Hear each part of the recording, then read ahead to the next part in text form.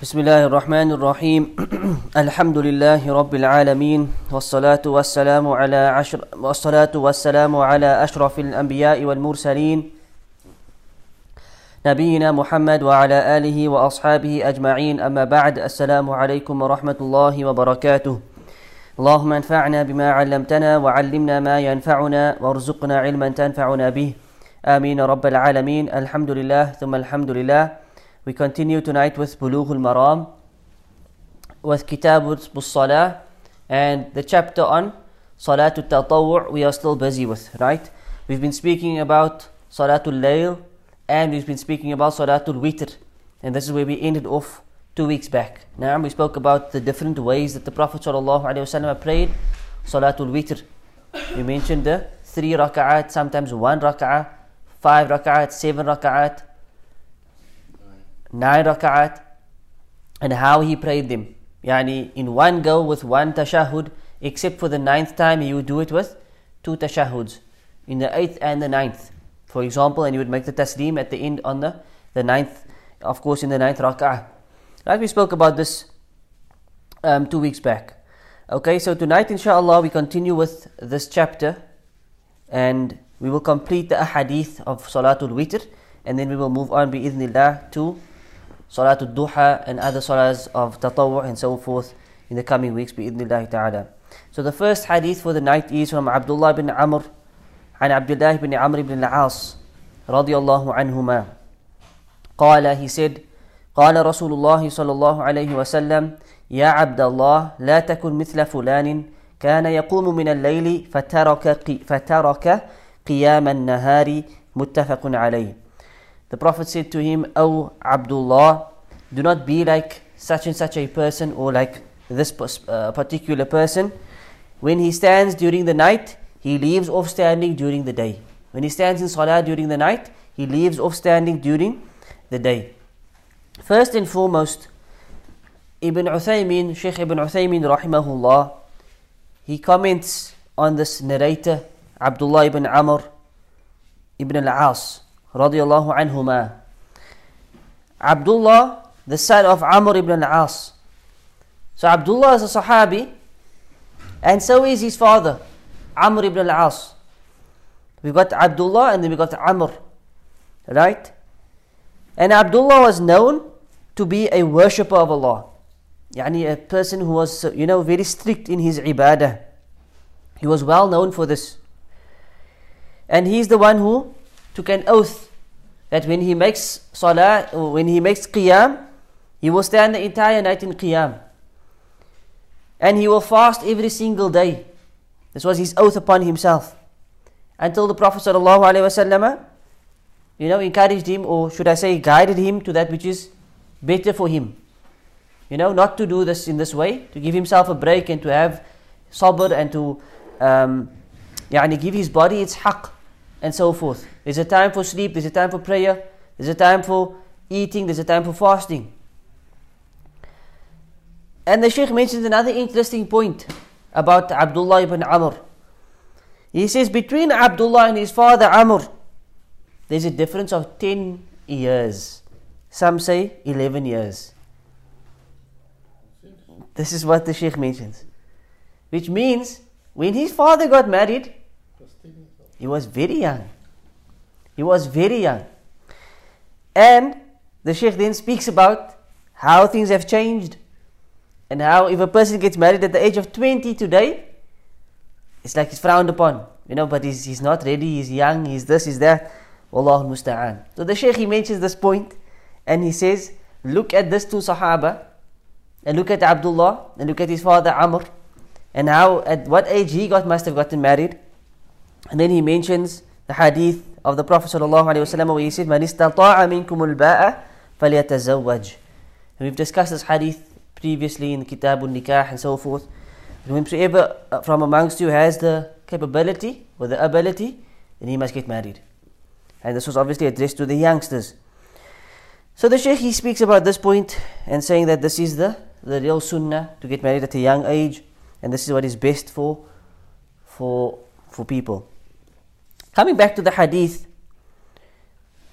In this hadith, Rasulullah sallallahu alaihi wasallam, he forbids Abdullah from being like a particular person. We don't know who the person is, but it's not really important. It's more the lesson that's behind it. And he says to him, do not be like the one who prays at night and then he does not pray during the day. So from the benefits of this hadith, Shaykh Ibn Uthaymin rahimahullah, he says that it's important and incumbent upon a person that when he does righteous deeds, he becomes firm in them and steadfast in them. And this was the guidance of the Prophet sallallahu alaihi wasallam, that whenever you do something good, you try to become steadfast in it. It's not just a once-off thing. You prayed Qiyamul Layl today, and then you never pray Qiyam again.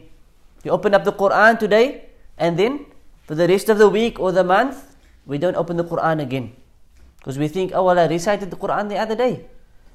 I gave sadaqah yesterday, so I don't give sadaqah again for the rest of the month. Because I gave my sadaqah. Understand? So we should try to be consistent and steadfast in our ibadah. As in another hadith, he said, أَحَبُّ الْعَمَلِ إِلَى اللَّهِ أَدْوَمَهُ وَإِنْ قَلَّهُ. The most dearest or beloved of deeds to Allah is that which is consistent, is that which is the most consistent, even if it is few, or even if it is a little. But the point is the consistency behind that worship. This is what is most beloved to Allah. So what Allah prefers is that you give sadaqah consistently in small amounts, rather than giving once off in a big amount, for example. Right? For example. So let's say you have 20 rand to give, and every day you give 2 rand. So for 10 days you've given sadaqah. Every single day you give something out of your pocket. This is consistency. As opposed to giving once and then never again do you worry about sadaqah or do you think about sadaqah. Understand? So it doesn't have to be in that way, with specific values, or that you split the money up or so forth, but that you try to consistently give sadaqah. Whatever you have to give, you give. But if you're capable of giving, give. Understand? Consistency. As opposed to having this thought, we have given, so I don't need to give again. You understand? But try to be consistent, that every now and then we give. If it's difficult to give every day, give every second. Give whenever you can. But don't think, I've given, so I've done my duty, I've fulfilled that act of worship, and so forth. And the same with Quran, the same with Qiyamul Layl, the same with fasting and so forth. Try to be consistent. This is what's the most beloved to Allah. Any act of worship, seeking knowledge, whatever it may be, it's about being consistent, day in, day out, day in, day out. And this is the most beloved thing to Allah, that which is consistent, and even if it is a little. Even if it's a little. But the key is to be consistent.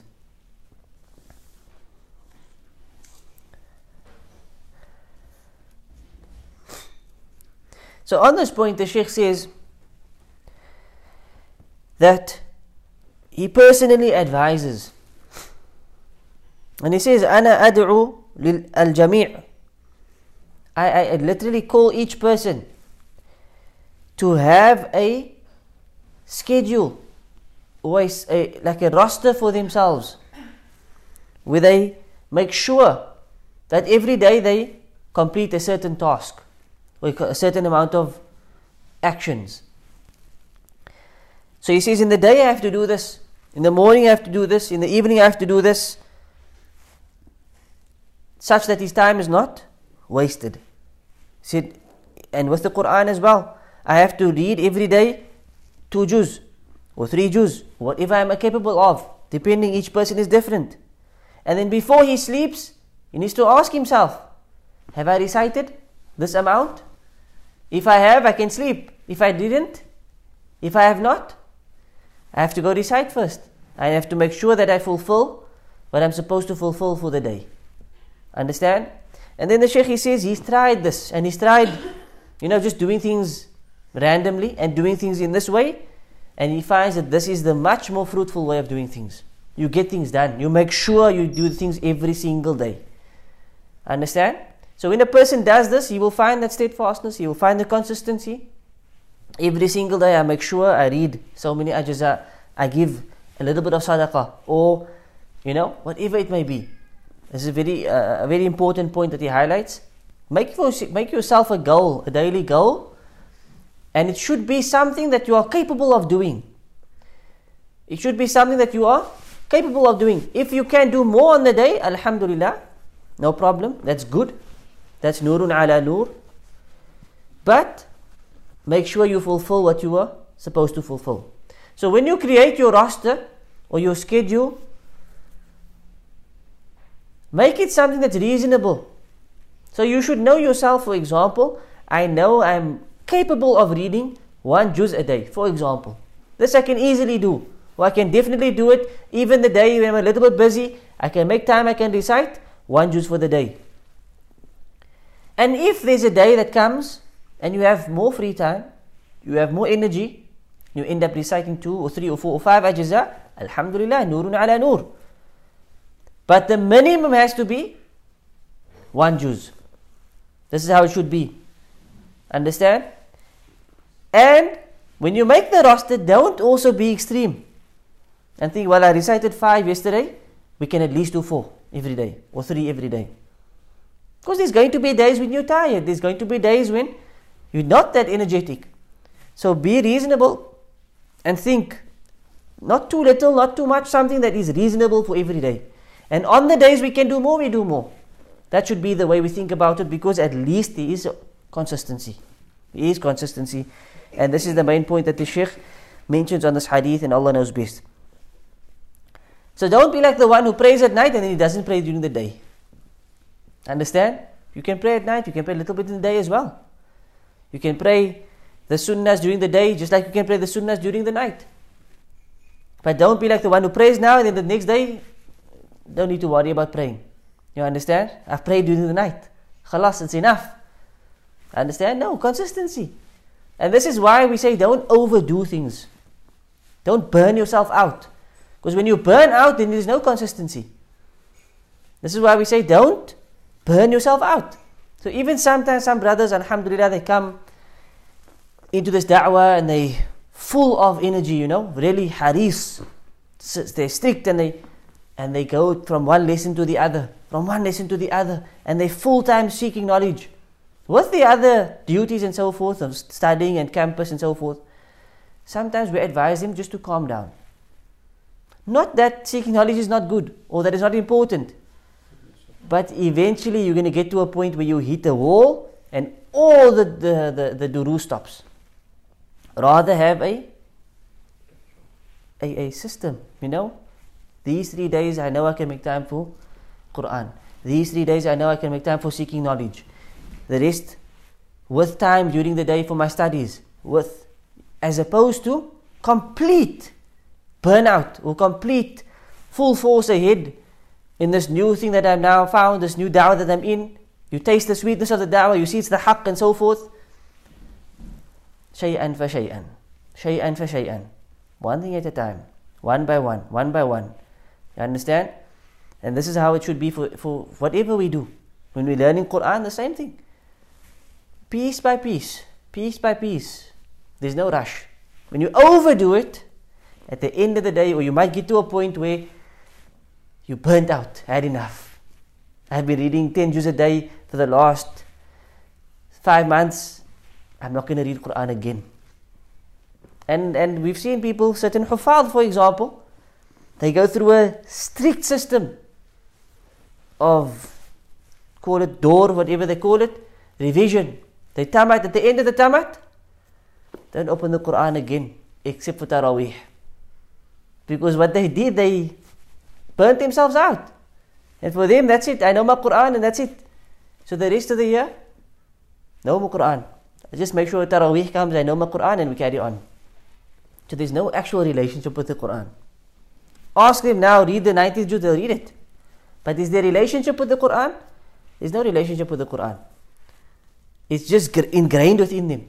Because they went through a strict, rigorous system. But there's no consistency. There's no relationship. There's no, subhanAllah. So this is the thing, we should learn how to study, how to learn. Start with baby steps, and you grow and you grow and you grow, and you can build yourself up to a point where you can, do a lot during the day, no doubt. So we should try and, start small and grow. Gradually increase. The next hadith is from Ali radiallahu anhu, who said that Rasulullah sallallahu alayhi wa sallam said, أوتروا يا أهل القرآن فإن الله وتر يحب الوتر رواه الخمسة وصححه ابن خزيمة.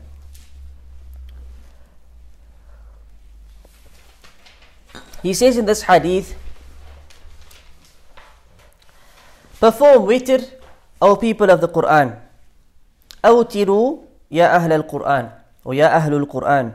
Perform the witr, O people of the Quran. For indeed Allah is witr, and He loves that which is witr. So firstly, we notice that the hadith specifies whom? Specifically addresses whom? The people of the Quran. Specifically addressing them that they must be the ones that upholds witr. Because it's known that the people of the Quran, a real person of the Quran is someone who stands during the night. In Qiyamul Layl, he stands during the night and he recites the book of Allah. This is some of the characteristics of a person of the Quran. أَمَّنْ هُوَ قَانِتٌ آنَاءَ اللَّيْلِ سَاجِدًا وَقَائِمًا يَحْذَرُ الْآخِرَةَ وَيَرْجُو رَحْمَةَ رَبِّهِ. Allah subhanahu wa ta'ala says, is the one whom he devoutly, out of obedience, stands during the night, during periods of the night. سَاجِدًا وَقَائِمًا. He stands and he prostrates, makes sujood and so forth. يَحْذَرُ الْآخِرَةَ. And he fears the akhirah. And he longs for the mercy of his Rabb. Is he the same like the one who doesn't do this? Of course, the answer is no, that they are not the same. In another verse, Allah says, إِنَّ الَّذِينَ يَتْلُونَ كِتَابَ اللَّهِ وَأَقَامُوا الصَّلَاةَ وَأَنفَقُوا مِمَّا رَزَقْنَاهُمْ سِرًّا وَعَلَانِيَةً يَرْجُونَ تِجَارَةً لَنْ تَبُورَ. Indeed, those whom recite the book of Allah. And this is the people of Quran. إِنَّ الَّذِينَ يَتْلُونَ كِتَابَ اللَّهِ. Those who recite the book of Allah. And they stand and establish their salah. And they give. They spend from that which Allah has given them, that which we have given them, in secret and in public. They give in secret and they also give publicly. So sadaqah, what we learn from this point is what? Is generally we say give in secret. That's closest to ikhlas. But sometimes we also give publicly. Sometimes. But we must make sure our niyyah is also intact and sincere. And not just to be of those who give publicly so people can say what a righteous man or how generous they are. This obviously is riya or sum'ah, showing off, seeking reputation. But sometimes a believer gives sadaqah privately, secretly, and sometimes publicly. So publicly is a good thing at times. People see you give sadaqah, they also give sadaqah. Understand? There's a good thing in it. But your niyyah has to be for the sake of Allah. And that hopefully through the sadaqah, others will follow. That's a good niyyah. But the moment the niyyah is anything else, seeking reputation and so forth, then your sadaqah is not accepted. Your sadaqah is null and void. And then Allah says, they hope for a tijarah, which will never ever disappear or never ever run out. A business, a trade, that's fruitful. That's never at loss. This is what they are hoping for. And this is only the trade with Allah. What you earn by Allah subhanahu wa ta'ala is never at loss. This is who these people are. And one of the characteristics is the people who recite the Quran. The people who recite the Quran. So the hadith says, أَوْتِرُوا يَا أَهْلُ الْقُرْآنِ. Perform the witr, O people of the Quran. Which basically means uphold the witr. You people are people of the Quran.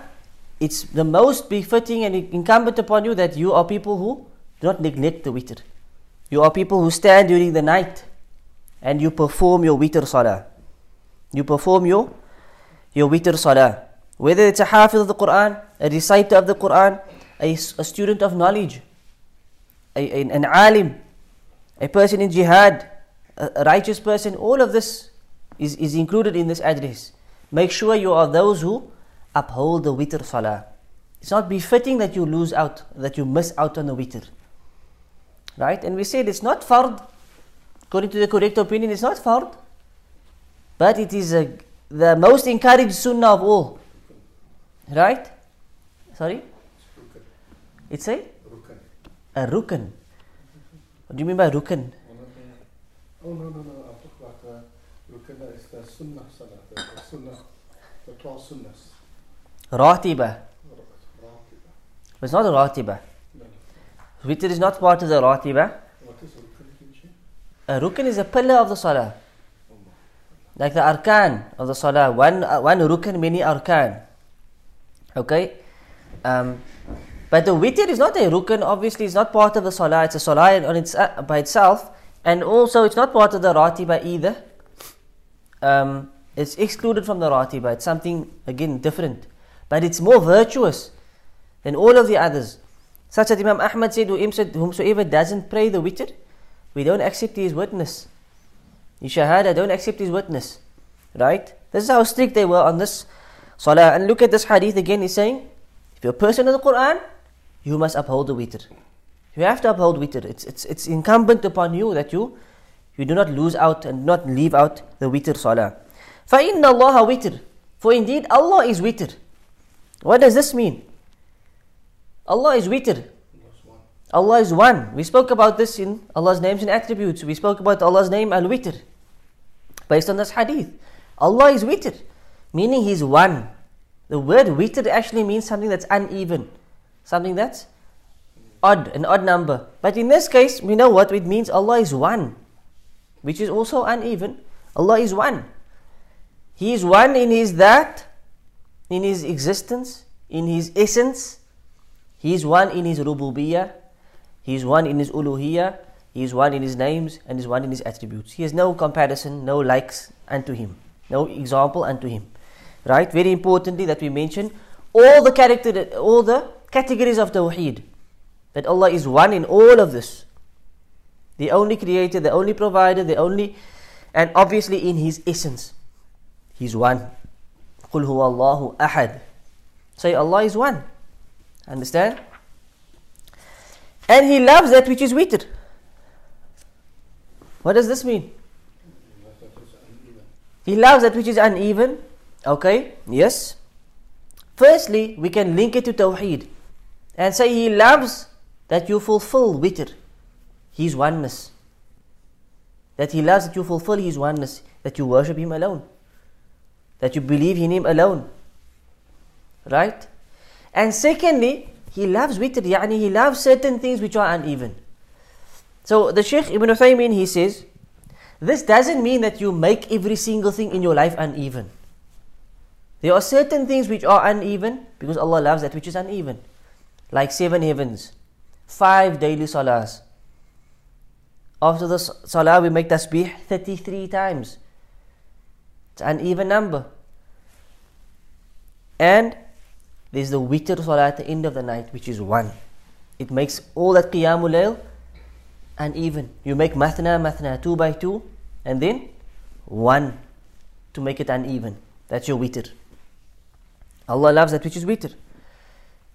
So there are certain things which is known to be witr, and there are certain things which are left open. That doesn't mean that you have to make every single thing witr. For example, the Prophet ﷺ, after fasting Ramadan, come the day of Eid. Before he goes to Salatul Eid, what did he do? What's the sunnah to do before you go for Salatul Eid? Especially on the day of Eid al-Fitr. Before you go to Eid al-Fitr,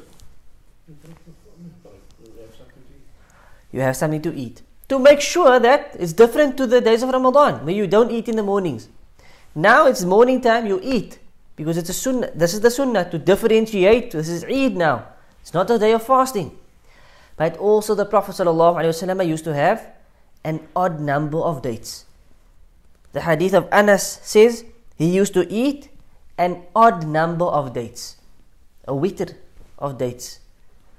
So that means it's a sunnah to eat an odd number of dates before you go out for Eid al-Fitr. But why does he specifically mention this?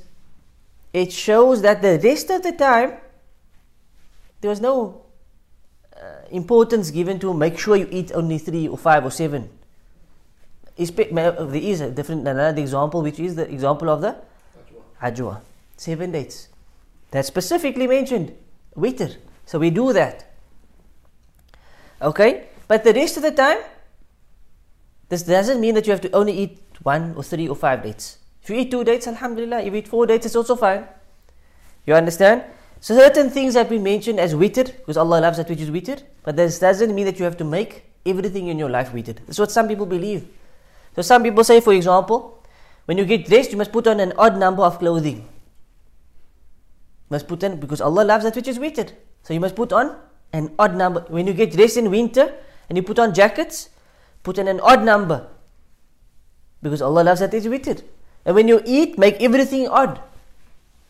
Do you understand how far this can go? Into everything now, we make everything an odd number. Whatever we do, you can go very far with this. A 3-course meal. You must split your stomach into 3. Odd number. See? Witr. Not a 3-course meal. You must split your stomach into 3. So 1 for food, 1 for water, 1 for air. That's the sunnah. Witr. So at least we can use that example of witr in eating as well. Alhamdulillah. It's good you mentioned that you gave me another example to use. But the point is, we don't have to go to extreme, and make every single thing witr.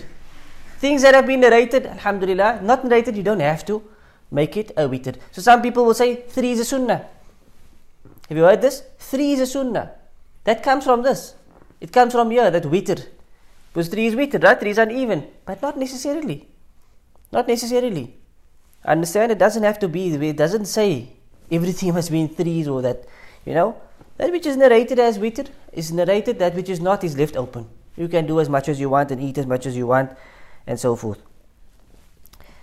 The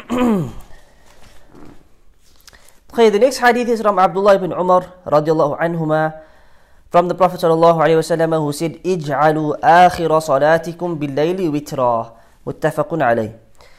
He said that the Prophet sallallahu alaihi wasallam said, make the last of your salahs at night the witr. Make witr the last of your salahs at night.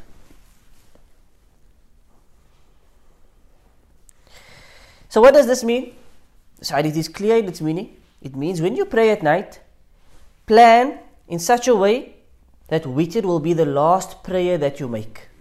That witr will be the last prayer that you make that night. This you should plan, if you can. Sometimes you plan and it doesn't work out. Sometimes you plan and things happen differently. So, but if you can, then you should do it like this. Okay?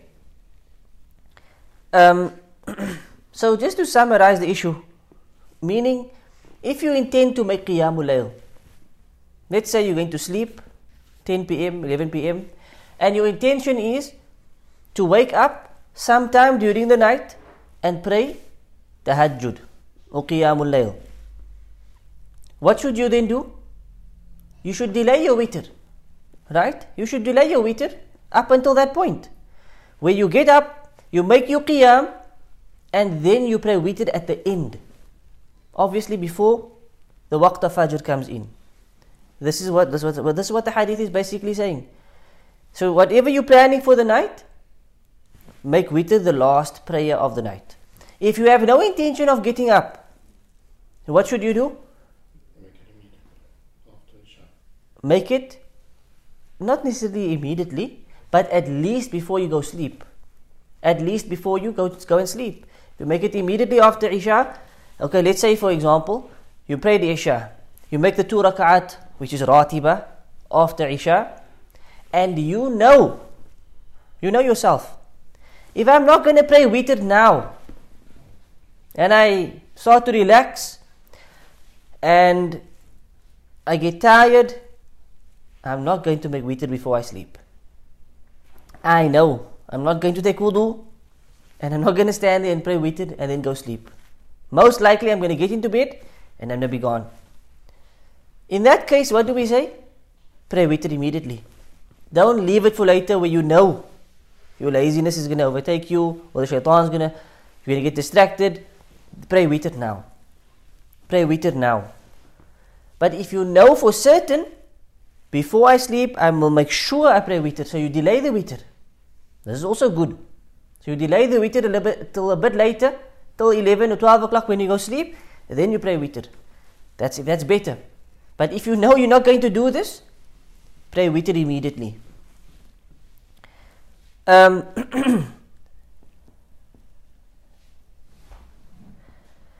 So we take note, what happens if you pray witr and you go sleep, and then you wake up 2 hours before Fajr, and you want to stand up and you want to pray Qiyam. What happens now? You've already prayed witr, so you made witr your last prayer, right? It's your last prayer for the night. So now what happens when you wake up? Can you pray witr again later on? Or can you pray Qiyam without praying witr again? Or you're not allowed to pray anymore because you made witr your last salah. You understand? So what's the answer? What do we do? So we went to sleep, we prayed our witr, we go on to sleep. Now you wake up. And as you get up, you feel, alhamdulillah, there's still an hour for Fajr. I might as well stay up. So you get up, you take wudu, and before you make Qiyam, you think, hey, but I prayed witr already. What do we do? Because there's no restriction.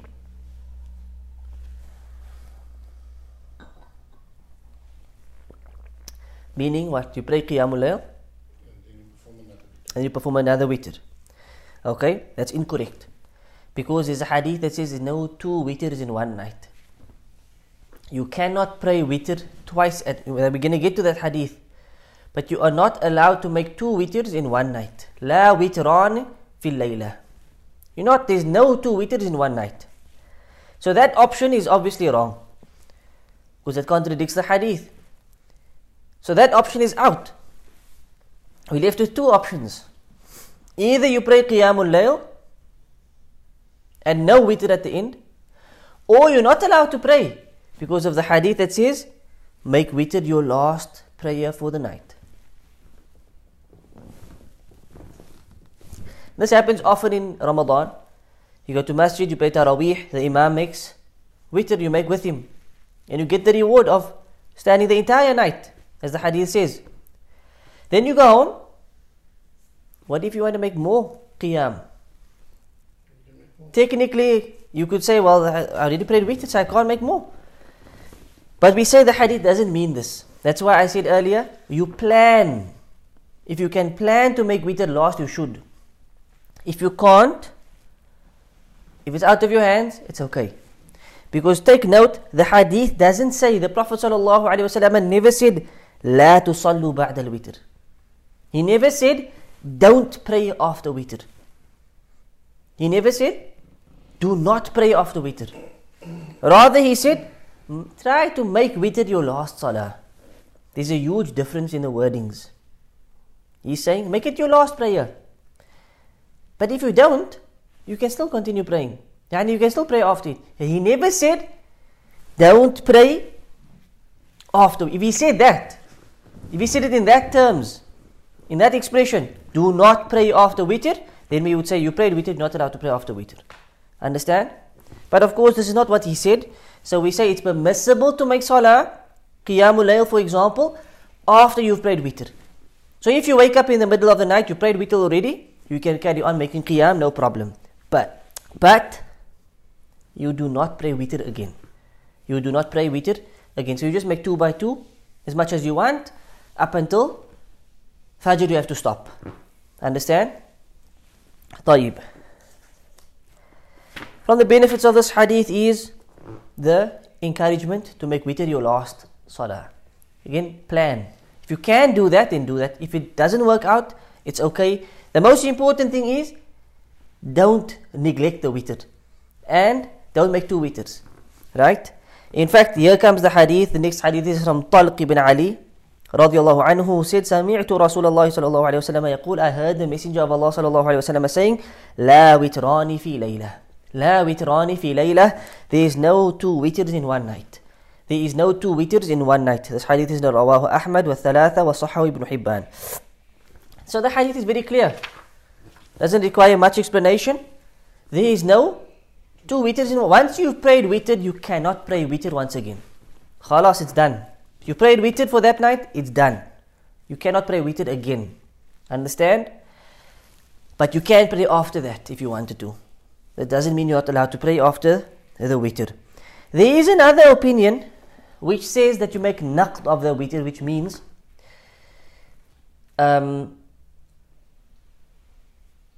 which basically means that, let's say you prayed witr and you wake up at the end of the night, then you can pray another rak'ah to make that previous witr into two. You understand?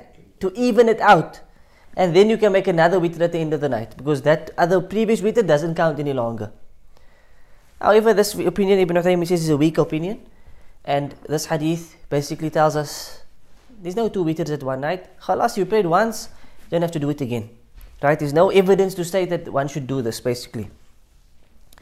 The next hadith from Ubay ibn Ka'b radiallahu anhu, who said, كان رسول الله صلى الله عليه وسلم يوتر بسبح اسم ربك الأعلى وقل يا والكافرون قل هو الله أحد رواه أحمد وأبو داود والنسائي وزاد ولا يسلم إلا في آخرهن.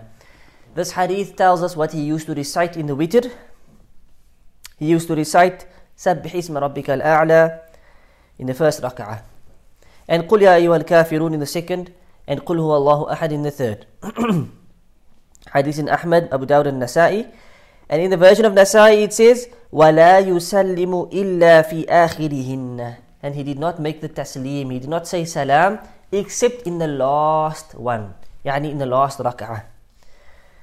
The hadith is again pretty clear that the sunnah is to recite when you're making 3 rak'at of witr. When you are making 3 rak'at of witr, what's the sunnah to read? Sabbih isma, then قُلْ يَا أَيُّهَا الْكَافِرُونَ, and then قُلْ هُوَ اللَّهُ أَحَدٌ. Also, this hadith tells us that he did this witr in one go, because he only made the salam at the end, meaning it was 3 in 1, not 2 and 1. Although we know 2 and 1 is also valid and permissible, no problem. The next hadith in Abu Dawood and At-Tirmidhi, yes? The one said 2 and 1 is not permissible. 2 and 1 is not permissible. I think at Kitzel they do 2 and 1. 2 and 1 meaning you make 2, you make salam. Then you stand up and you make 1. No, they make 2 like Maghrib. No, obviously like Maghrib is not permissible. But there's a difference slightly. I don't think they do it at Gatesville, they do it at Muir Street. Kitzel also do that. Sure. I've stood with him once. Because Gatesville's not that's a Hanafi way of doing it. Yeah, So the Hanafi Masajid pray like that. So because they went to the back. who's this? Some Hanafis. Masalis went to the back. So those were the Hanafis that went to the back. Because I came in late. I thought making is shy, but then they made Twitter. So you came after Taraweeh. Yeah, I was like rushing. I was working. I came from work. Okay. So those are the Hanafis. So So they went to pray. This is again a type of extremism. This is extremism. That they decided they're not going to pray the witr with the Shafi'is. They're going to pray the witr by themselves. yes. And this is what you call extremism. This is fanaticism to their madhab. Right? As opposed to standing in jama'ah, we're going to make another jama'ah so that we can pray according to our madhab and you pray according to your madhab. Right? This is asabiyah. This is fanaticism to your madhab. This was never ever done in the time of the Prophet ﷺ. You pray according to your opinion, we pray according to our opinion. You follow the Imam. Right? So firstly, that's already their big mistake. They're fanatics, and this is known by many of the Hanafis. They're strict Hanafis. There are many of them are fanatics. Especially if you go up country, you'll find this. It's not very common here. But if it happens, it's extremism. And the same with the Shafi'i. If it's a Hanafi praying, you pray behind him. Right? Obviously, you're not going to say, look, and this is what happened, before for example, before the Saudis took over. This is how it used to be in the Haram. In Makkah's Haram, there was 4 mihrabs. There was 4 mihrabs around the Kaaba. One for the Shafi'is, one for the Hanafis, one for the Malikis, and one for the Hanbalis. So each one had to go stand behind his own imam. So each one will pray. So the Hanafis pray. When they're done, the Malikis can pray. When they're done, the Shafis get a chance. When they're done, the Hanbali starts. And you can search it on Google, you will find this picture with 4 mihrab standing around the Kaaba. It's when Muhammad ibn Abdul Wahhab, rahimahullah, and so forth, when they took over and they abolished the old Ottoman state and they took over of the Hijaz region, they then destroyed all of that. And they made one imam. And everybody comes and pray behind one. That's the sunnah. But as for each madhab gets a spot, how is this the sunnah? Where did Umar ibn Khattab, you stand one side, Uthman, you stand one side? They also had differences of opinion, especially in fiqh. One imam, that's the sunnah. So this is a type of extremism that people have towards a madhab. Right? And unfortunately it goes into ghulu. It's excessive reverence of my madhab, which is completely against the sunnah. Secondly, we mentioned the hadith, was it last week or 2 weeks back? About not having the witr resemble maghrib. Not having the witr resemble maghrib. So it should not be prayed like maghrib. How's maghrib prayed? 3 raka'at in one go with 1 taslim, but with 2 tashahuds. Right? With 1 salam, but 2 tahiyats. That's maghrib. Your witr should not be like this. So the witr, we say it's either 3 in 1, but with 1 tashahud and 1 taslim. So in the second rak'ah, you don't sit for tashahud, you stand straight up. Hence it doesn't resemble maghrib. Or you make it 2 and 1. 2, like normal 2, salam, stand up, and 1. That's witr. That's fine. But 3 should not resemble maghrib. So the Hanafis, they do this, and then to differentiate, they add a takbir in there somewhere. And if you pray with them, you actually get confused, because nobody will know how to pray except them. And this happens, I remember in Muir Street Masjid, back in the day, there was a popular speaker there, everybody used to go there, and they used to pray like this. And when they prayed, 90% of the people are Shafi'i. And they add, like I said, they add a takbir, man. So they would say Allahu Akbar, but they don't go down.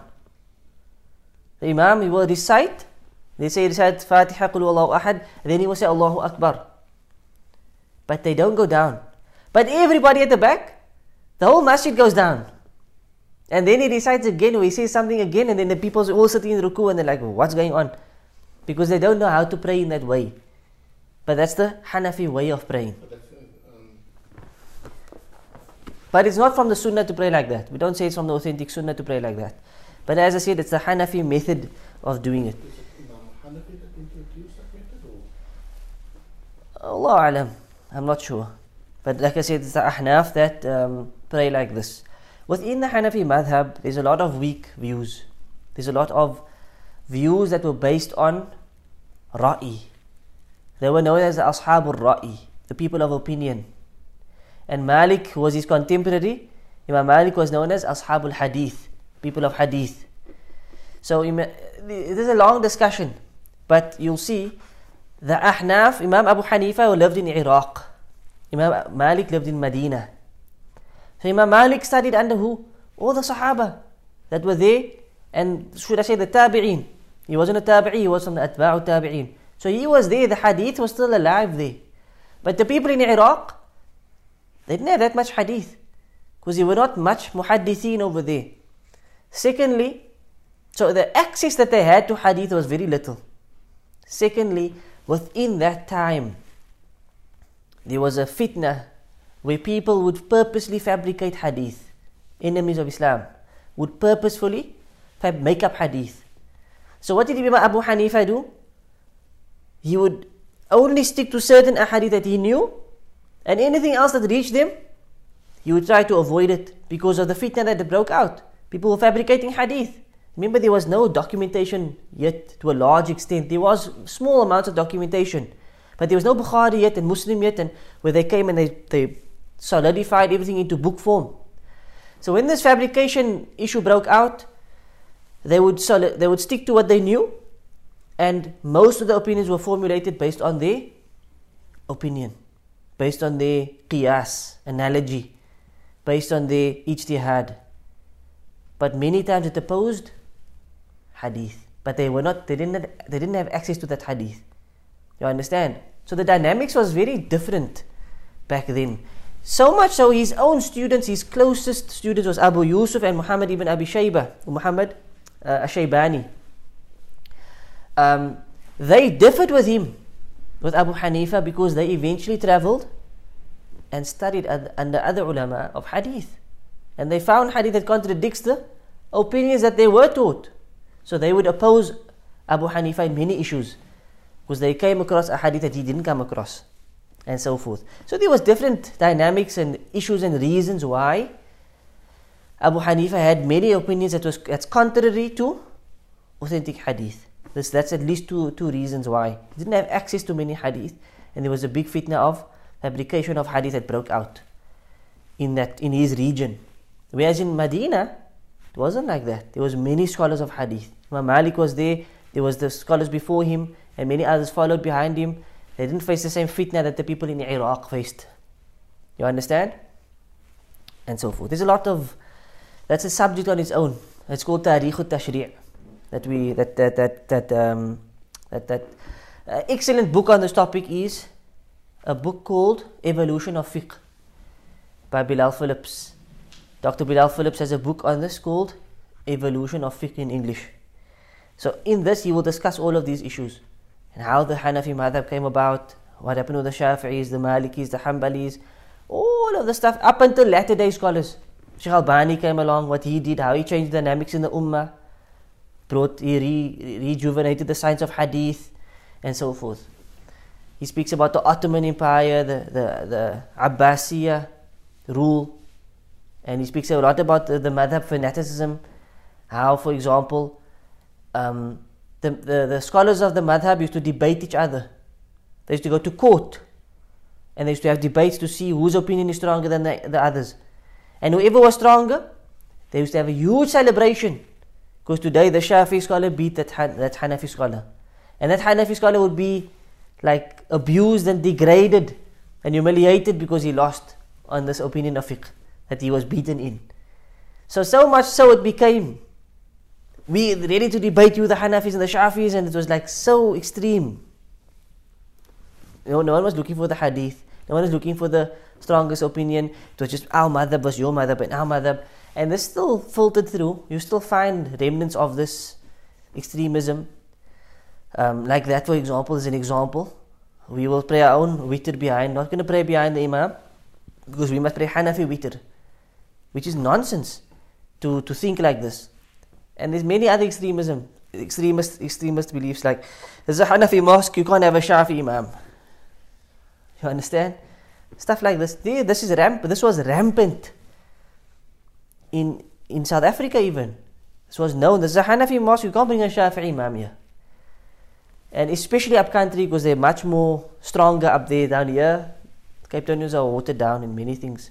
So in a good way in this that they are not that extreme on our madhab only. You know, that's a type of extremism that's completely not from the deen of Allah Azza wa Jal. Where were we?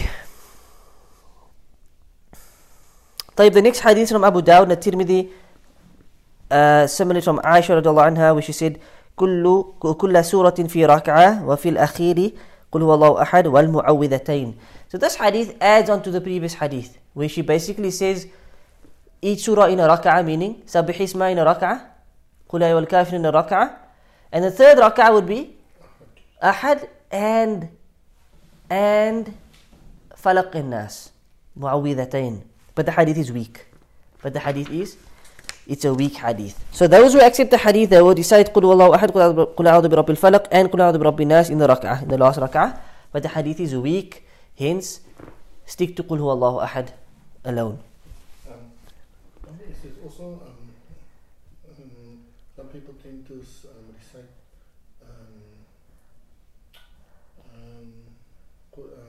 Tabbat Yada and before Tabbat Yada إِذَا جَاءَ Probably because it's easy. No, not the sunnah. Obviously, it's mustahab. No, that's not sunnah to do that. Look, فَقْرَأُ مَا تَيَسَّرَ مِنَ الْقُرْآنِ. As Allah says, recite what's easy for you from the Quran. So this is am, meaning in the salah you can recite anything. In any salah you can recite anything. Right? You have a choice to read whatever you want to recite. Because Allah said, فَقْرَأُ مَا تَيَسَّرَ مِنَ الْقُرْآنِ. Read whatever is easy from the Quran. So in any salah you can read whatever you like of the Quran, long or short. But there are times where it's sunnah to recite certain things. Like in this instance, this is the sunnah. As for إِذَا جَاءَ تَبَّتْ قُلْ اللَّهُ أَحَدٍ, people only recite that because it's short and easy. That's why. It's not a sunnah to recite them. If they recite it every single night, it could be problematic. Because now it's as if they're making it a sunnah, and people might think, I wonder if that's a sunnah. Well, it must be a sunnah because this imam is doing it all the time. Huh? Look, I'm not... yeah, it's a habit. It's a habit. I know it was always like, okay, for every Qul huwallahu ahad. The three quls. So the three quls in the last rak'ah, there is a hadith here for it. As I said, the hadith is inauthentic. But most people do it because it's easy, as I said. It's short surahs and they're in order. It's in sequence. So they read it like that. But it's not a sunnah to recite it like that, no. If you don't want to recite Sabbih Isma Qul Ya Al-Kafirun, read anything. Read any of the short surahs. Read anywhere in the Quran even. Doesn't matter.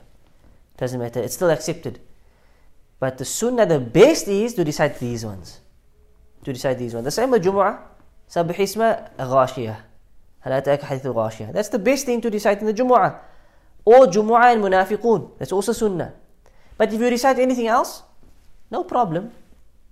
So, still Quran. Still Quran. That's the main thing. Right? The next hadith of Abu Sa'id al-Khudri radiallahu anhu أن النبي صلى الله عليه وسلم قال أوتروا قبل أن تصبحوا رواه مسلم ولابن حبان من أدرك الصبح ولم يوتروا فلا وتر له. The Prophet صلى الله عليه وسلم said, perform witr before you reach the morning. Before you reach the morning. And the narration of Ibn Hibban, he said, whosoever reaches subh and he did not play witr, then there is no witr for him. Whomsoever reaches subh and he did not pray witr, then there is no witr for him. Right? And this is hadith is again clear that you have to pray witr before fajr, before subh. Once subh comes, the time for fajr is up. The time for fajr is up. However, what do we do if you overslept? Now, firstly, if you didn't pray out of laziness, meaning you had every opportunity to pray and you didn't pray, you just decided not to pray, like out of laziness, out of lack of worry, okay, and then you slept. That's one thing. But the other thing is, like what happened to the Prophet ﷺ, you intend to wake up, right? You made the intention, you put your alarm clock on. I'm going to wake up, pray qiyam and then pray witr. So I don't make witr before I sleep, right? So what happens is you oversleep. And when you wake up, it's fajr. And you missed the witr now. What then? What the Prophet ﷺ used to do is, if he overslept, he would pray 12 raka'at during the morning, during the day. During that morning period, like the duha period. He would pray 12 raka'at to compensate for what he missed during the night. And this is because it was his sunnah to pray 11 raka'at at night. Right? You would pray 11 raka'at. So 12 basically, you would pray 10 raka'at of qiyam and 1 of witr. Right? That equals 11. Are you with me? 10, 2, 2, 2, 2, 2 and then 1 for witr. So that's 11. That's one of the ways he prayed it. So to make up for that, what he would do is 12. There's no 1 anymore because the witr is gone. But to make up, you would pray 12. Instead of that 1, you would pray extra 2. Instead of the 1, you would make 2. So in total, it would be 12. So whatever is your aada, whatever you intended to do, let's say you intended to pray 1 witr during the night, you should pray 2 rak'at during the day. If you intended to pray 3 rak'at during the night, you should pray 4 rak'at during the day. If you intended to pray 7 during the night, you should pray 8 during the day. You basically add that 1 rak'at because you're not going to pray 1 rak'at, you're going to pray it in 2 because it's 2 by 2. Understand? This is what the Prophet used to do to make up and to compensate for what he missed of the witr. And that again shows the value of the witr and the status of the witr. Another benefit of this hadith is it shows that ibadat is mu'aqqatah. They have specific time periods. Even the witr. If you miss the period, it's gone. So the same with the fard. If you miss the fard salah for no valid reason, it's gone. You can't make it up. And this is the correct view. These other views that say you must make qada, but we believe there's no qada because there's no evidence for qada. That's why qada is valid. The Prophet never said you must make qada, except for those who have an excuse, like a person who oversleeps, a person who's unconscious, a person who forgot. They must make qada as soon as they remember, as soon as they wake up. You oversleep for Fajr, as soon as you wake up, you need to get up and pray Fajr. Understand? But a person who purposefully oversleeps, he can't wake up at 10 the next morning and decide, okay, I'm going to pray Fajr. But he had never ever had the intention of waking up on its time. For him, he's missed the Fajr. There's no qada for him. It's mu'aqqata, it has specific times. You can't decide to pray it later. So if you missed any salah, some people miss salah for months, for years. How are they going to make qada? So some of the scholars say, whenever you pray Fajr, you must make 2 Fajrs. Every dhuhr, you must make 2 dhuhrs for the rest of your life, like to make up for those years. It's gone. This is again baseless, there's no evidence for this. What we say is, make tawbah. Sincere tawbah. For it's a major sin. Make sincere tawbah and start to uphold your salah. And thirdly, Ibn Taymiyyah would say, try to make more nawafil. More nafil salahs, just to try to try to make up that rewards that you missed out. You will never make it up because the fard salah has the most rewards, but try to make more nafil salah so that you can add to your rewards because you missed out so much. So make tawbah, start to uphold the fara'id, and try to do more nafil salah. And in the next hadith he said, من نام عن الوتر أو نسيه فليصلي إذا أصبح أو ذكره. Whomsoever oversleeps for witr, or he forgets it, then he can pray it when he wakes up or when he remembers. Right? And again, this hadith has weakness in it. Hadith has weakness in it. What did we say you should do? Pray it in the morning to compensate what you missed out. 12 if you normally make 11 during the night. If you only make 2, make 2. I mean, if you make 3 with your witr, make 4, like that. Right? The next hadith is from Jabir radiallahu anhu, who said that Rasulullah sallallahu alayhi wa sallam said, Man khaf an la yaquma min akhir al-layl falyutiru awwalahu. Whosoever fears that he will not be able to stand up and pray witr at the end of the night, then let him pray witr at the beginning of the night. So this is clear. Those who don't have the confidence that they're going to wake up, or you're in complete, look, I don't know if I'm going to wake up. I'll try to wake up, but I don't know. Right? Then make your witr before you sleep to be safe. Understand? And if you wake up, what did we say you can do? Just make more qiyam, no problem. But for those, the hadith carries on and says, وَمَنْ طَمِعَ أَنْ يَقُومَ آخِرَهُ فَلْيُوتِرُ آخِرَ اللَّيْلِ. Whomsoever is confident that he will stand up at the end of the night, then let him pray the witr at the end of the night. So you inshallah, you believe you will wake up, you're confident, then you can delay the witr. Understand? But if you have no confidence, if you know, I don't know, I'm going to wake up, pray witr and then go sleep. If you wake up, alhamdulillah, pray qiyamul layl. If you overslept, at least you know you prayed your witr. In this case, if you have confidence, go sleep and delay your witr. So witr ends even at the last minute before Fajr, am I correct? Yes. So long you got the witr in before Fajr, it's in. فَإِنَّ صَلَاةَ آخِرِ اللَّيْلِ مَشْهُودَةً وَذَلِكَ أَفْضَلُ. And he said, for the salah at the end of the night is witnessed. It's mashhuda. It's witnessed, and that is best. So here, there's encouragement to make the witr at the end of the night, if you can. Why? Because the salah at the end of the night is the best, and it's witnessed. What does this mean? Allah is a witness to it. Allah is a witness of everything, but specifically at that time of the night. And the malaika are witness, because the malaika also are looking and roaming the earth for the places of worship and so forth. So the malaika and Allah subhanahu wa ta'ala have a special witness to the salah done at that time. And secondly, it's also best because it coincides with the time when Allah descends. It coincides with the best of time when Allah descends. And He asks who's there that's calling out so I can answer him, who's making dua so I can respond to his dua, who's asking forgiveness so that I can forgive him. This coincides with that time. Hence it's the best of times as well. Right? So whoever can perform it at the end should. Whoever feels he cannot, pray it and then go sleep. Right? But again, don't miss out on the witr. But the last part of the night is the best. The end of the night is the best. The second half of the night. The last third of the night. That's the best part of the night. The last hadith, very shortly, from Ibn Umar radiallahu anhuma, عن النبي صلى الله عليه وسلم قال إذا طلع الفجر فقد ذهب كل صلاة الليل والوتر فأوتروا قبل طلوع الفجر رواه الترمذي.